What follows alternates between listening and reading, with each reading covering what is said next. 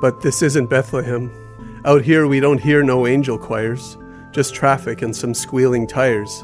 And there aren't no shepherds keeping watch around campfires. Come to think of it,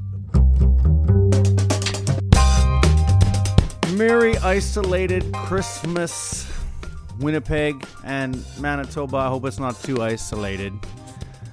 We're back with a special Christmas features series of ICYA Raw episodes because we knew everyone's going to be sitting at home bored in isolation looking for something to do. So we thought, hey, maybe let's put some episodes up. So the first episode of the ICYA Raw Christmas Features series features Andrew Reimer, one of our community ministers who wrote a great poem that you'll hear us talk about shortly. Now, there's one comment I got to make about the sound. You will have already figured out that I'm no sound professional. I have been mostly a teacher, and now I work as the Director of Development at Inner City Youth Alive.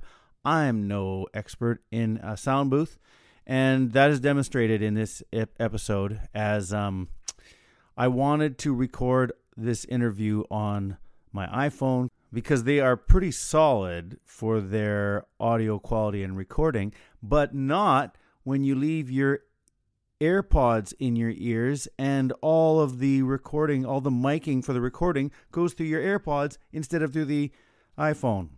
And as you will hear, that's what happened here. But I think it's listenable. Just put yourself in kind of a, 1980s AM radio listening kind of mode, and you'll just feel nostalgia.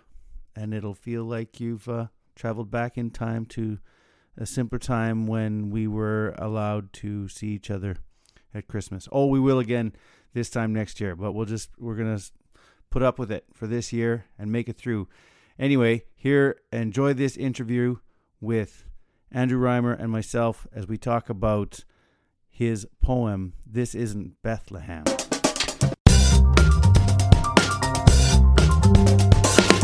Okay, so here's the story of how I got to wanting to put your poem on a podcast. We were having our 9 o'clock prayer meeting, and I was singing Christmas songs, and Harvey disappears suddenly, and he comes back, and he reads this poem, and at the end I go, who was that? Was that because I thought, I'm not kidding, I'm not kissing up or anything. I thought it was like Bruce Cockburn or Leonard Cohen maybe, because it was a really good poem, and he says, it's Andrew Reimer. Like, our Andrew Reimer? Yeah, he wrote that a few years ago. And so I was like, okay, well, we got to do something with this. So that's what you're going to hear after this portion is I guess it's a poem, the poem called This Is Not Bethlehem.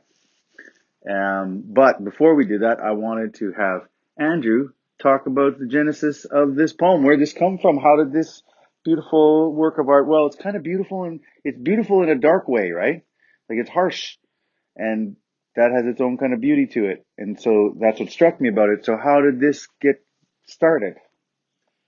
Yeah. I wrote this probably about 6 years ago or something. And I was thinking of something to write for that we could share with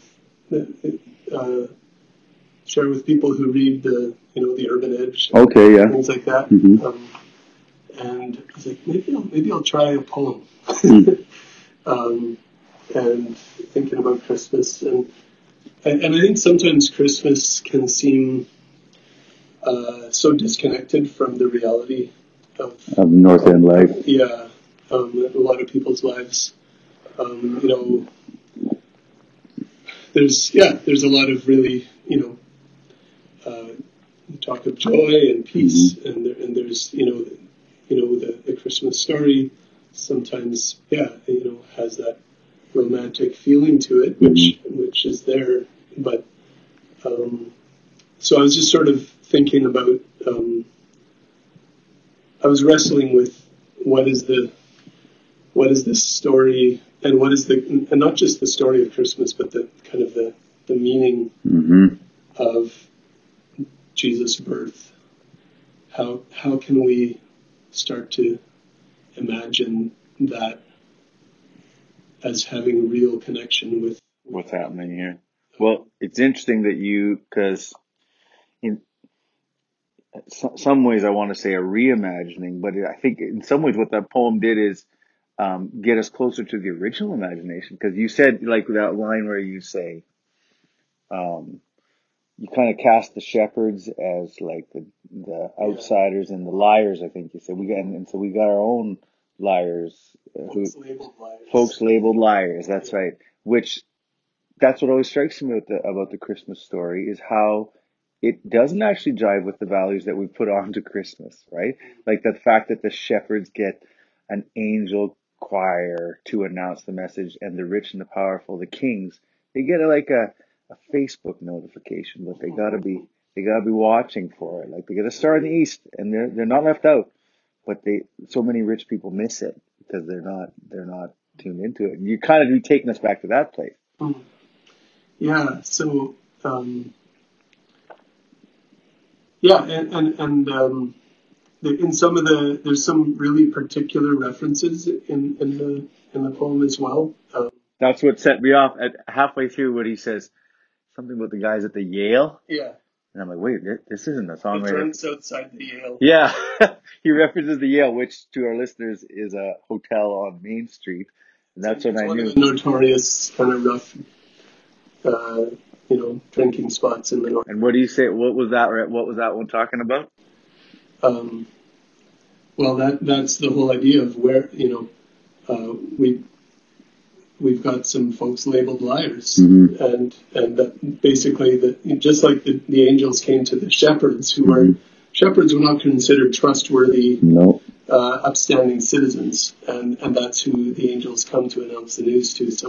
So I'm just thinking about, well, okay, we've got some folks labeled liars. If the drunks outside the Yale or the gangsters in jail saw the shining hosts of heaven, who would believe them? Yeah, which brings it right close to home. It's a very Winnipeg Christmas story, it's a pretty cool idea. So did you do anything with it beyond, I know you read it on the Story Studio site, or they made a video of it for the Story Studio site a few years ago. Have you ever done anything else with it? I've read it out loud as a spoken word a couple of times at a few different events. One time here with one of our young adults' Christmas banquets. Well, and I shouldn't miss out the background piece, because again, to the people listening, what you got to understand about Andrew Reimer and a bunch of the employees who work every day at ICYA is they also live the rest of their life one block, or I guess it's 2 blocks over, on Burroughs Avenue, which is not exactly one of the high places in Winnipeg. And you've been there for a lot of years now. So what brought you to life in the inner city? Yeah, I grew up in Steinbach. You grew up in Steinbach, and then spent the last, 20 years?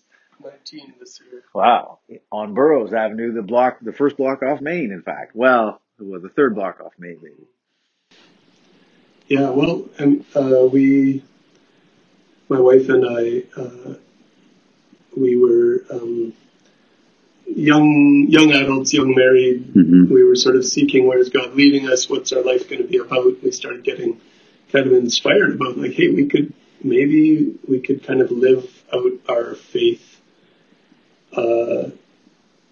in a community on the margins. And so anyway, long story, but we ended up getting commissioned to start a little church plant in the North End, partnering with Inner City Youth Alive. So that was kind of the job, or the mission that we had. And we were like, man, if we're going to do this, we really want to do this as insiders, as part of the community. We want to join the community. We want to relate to people as neighbors. Yeah. And so that whole idea of, like this incarnational idea of, Jesus, the Word became flesh and moved into the neighborhood. That was This comes from, are you referencing John Perkins there? Eugene Peterson has that Okay. translation in John 1:14. Cause, one influential voice I remember was, what does he always describes himself as the grandson or the son of a sharecropper. He did inner city work, I think in St. Louis or, John Perkins? yeah. And he had this Mississippi. in Mississippi, and he had this book called Beyond Charity. Mm-hmm. And so many people who have moved into the inner city who I talked to reference that book as a big, and it was for me, the quote that stuck in my head for, I guess, decades now was he talks like a preacher in a black gospel kind of church. And he says, John 3:16, for God so loved the world that he showed up in the neighborhood, right? And then he'd always say, relocation is incarnation. And so you guys, you specifically, all the work, the ICYA staff and beyond who live on boroughs there sort of embody to me this relocation is incarnation. So has that been the fulfillment of a lifelong dream? Hasn't come without some pretty significant challenges. Yeah, it's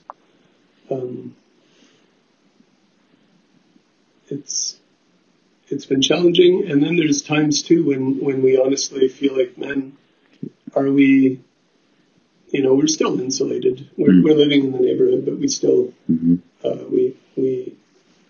we're insulated, and we have levels of privilege that most of our neighbors don't have. So we're here, but we're still there's things that make us realize it's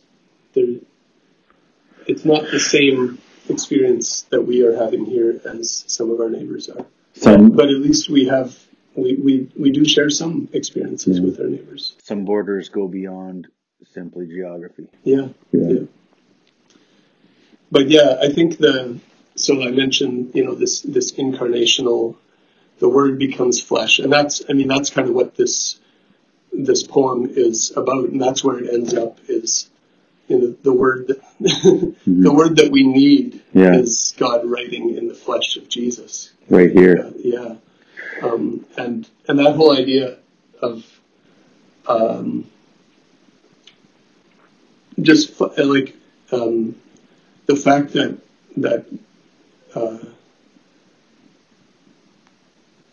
God is with us in our human experience, and God is with the people in our community who are suffering and facing poverty, social rejection, colonization, different kinds of injustice, and all of these things. The fact that when Jesus comes, when Jesus came, he came into those kind of experiences, those experiences, and when we start to, for me at least, like that's what I get excited about is seeing the connecting points between the gospel story and the story of people's lives. He came right to the center of a people who were pushed down, pushed to the edges and excluded. So you kind of, in the poem you kind of hear about some of those connections, seeing like, hey, this is what Jesus came into, and what he and his family experienced are a whole lot like the things that a lot of families here experience. Okay, well, thanks for introducing that, and let's hear that poem.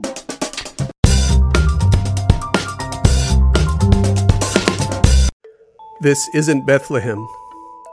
Well, we've heard the words good tidings of great joy, so now we've got to scrounge to get our kids some toys. Somehow it's all about a boy, a baby boy born in Bethlehem. We've heard it again and again. We get the rent-to-own furniture flyers with pictures of wise men. But this isn't Bethlehem. Out here we don't hear no angel choirs, just traffic and some squealing tires. And there aren't no shepherds keeping watch around campfires. Come to think of it though, we've got some shepherds, some folks labeled liars. If the drunks outside the Yale, or the gangsters in jail, or the kids at 7-Eleven saw the shining hosts of heaven, who would believe them? Who would follow these witnesses to go searching for a babe wrapped in swaddling clothes and lying in a CFS hotel room? This isn't Bethlehem. So where is the Messiah? Where is the Lord? We've got so many Messiahs, it's hard to know where to start. Their campaign signs dot the lawns like art. And our saviors come in church vans to serve us pop and hot dogs every time they get the chance. And lords, there's lots of them. Landlords, lenders, lawyers, and more. They decide your life when you are poor. Who gets a job? Who gets your kids? Who gets to have keys that open a door? Mary and Joseph, would they understand what it's like to be homeless in the heart of your homeland? This isn't Bethlehem. And Christmas time for some of us around here can get so sad and lonely that the choice is only more pain or more beer. No, this isn't Bethlehem, but could we still hear the holy angels saying, "Do not fear"? And if it's all about a baby, could we hear about a beautiful brown baby boy who knows our fears and hurts and joys? A Lord who receives our gifts, who receives our little drummer girls and boys. There's been so many words, so much noise. So if this isn't Bethlehem, then the word we need, the word that frees us, is God writing, "I am here, I know your tears," in the flesh of Jesus.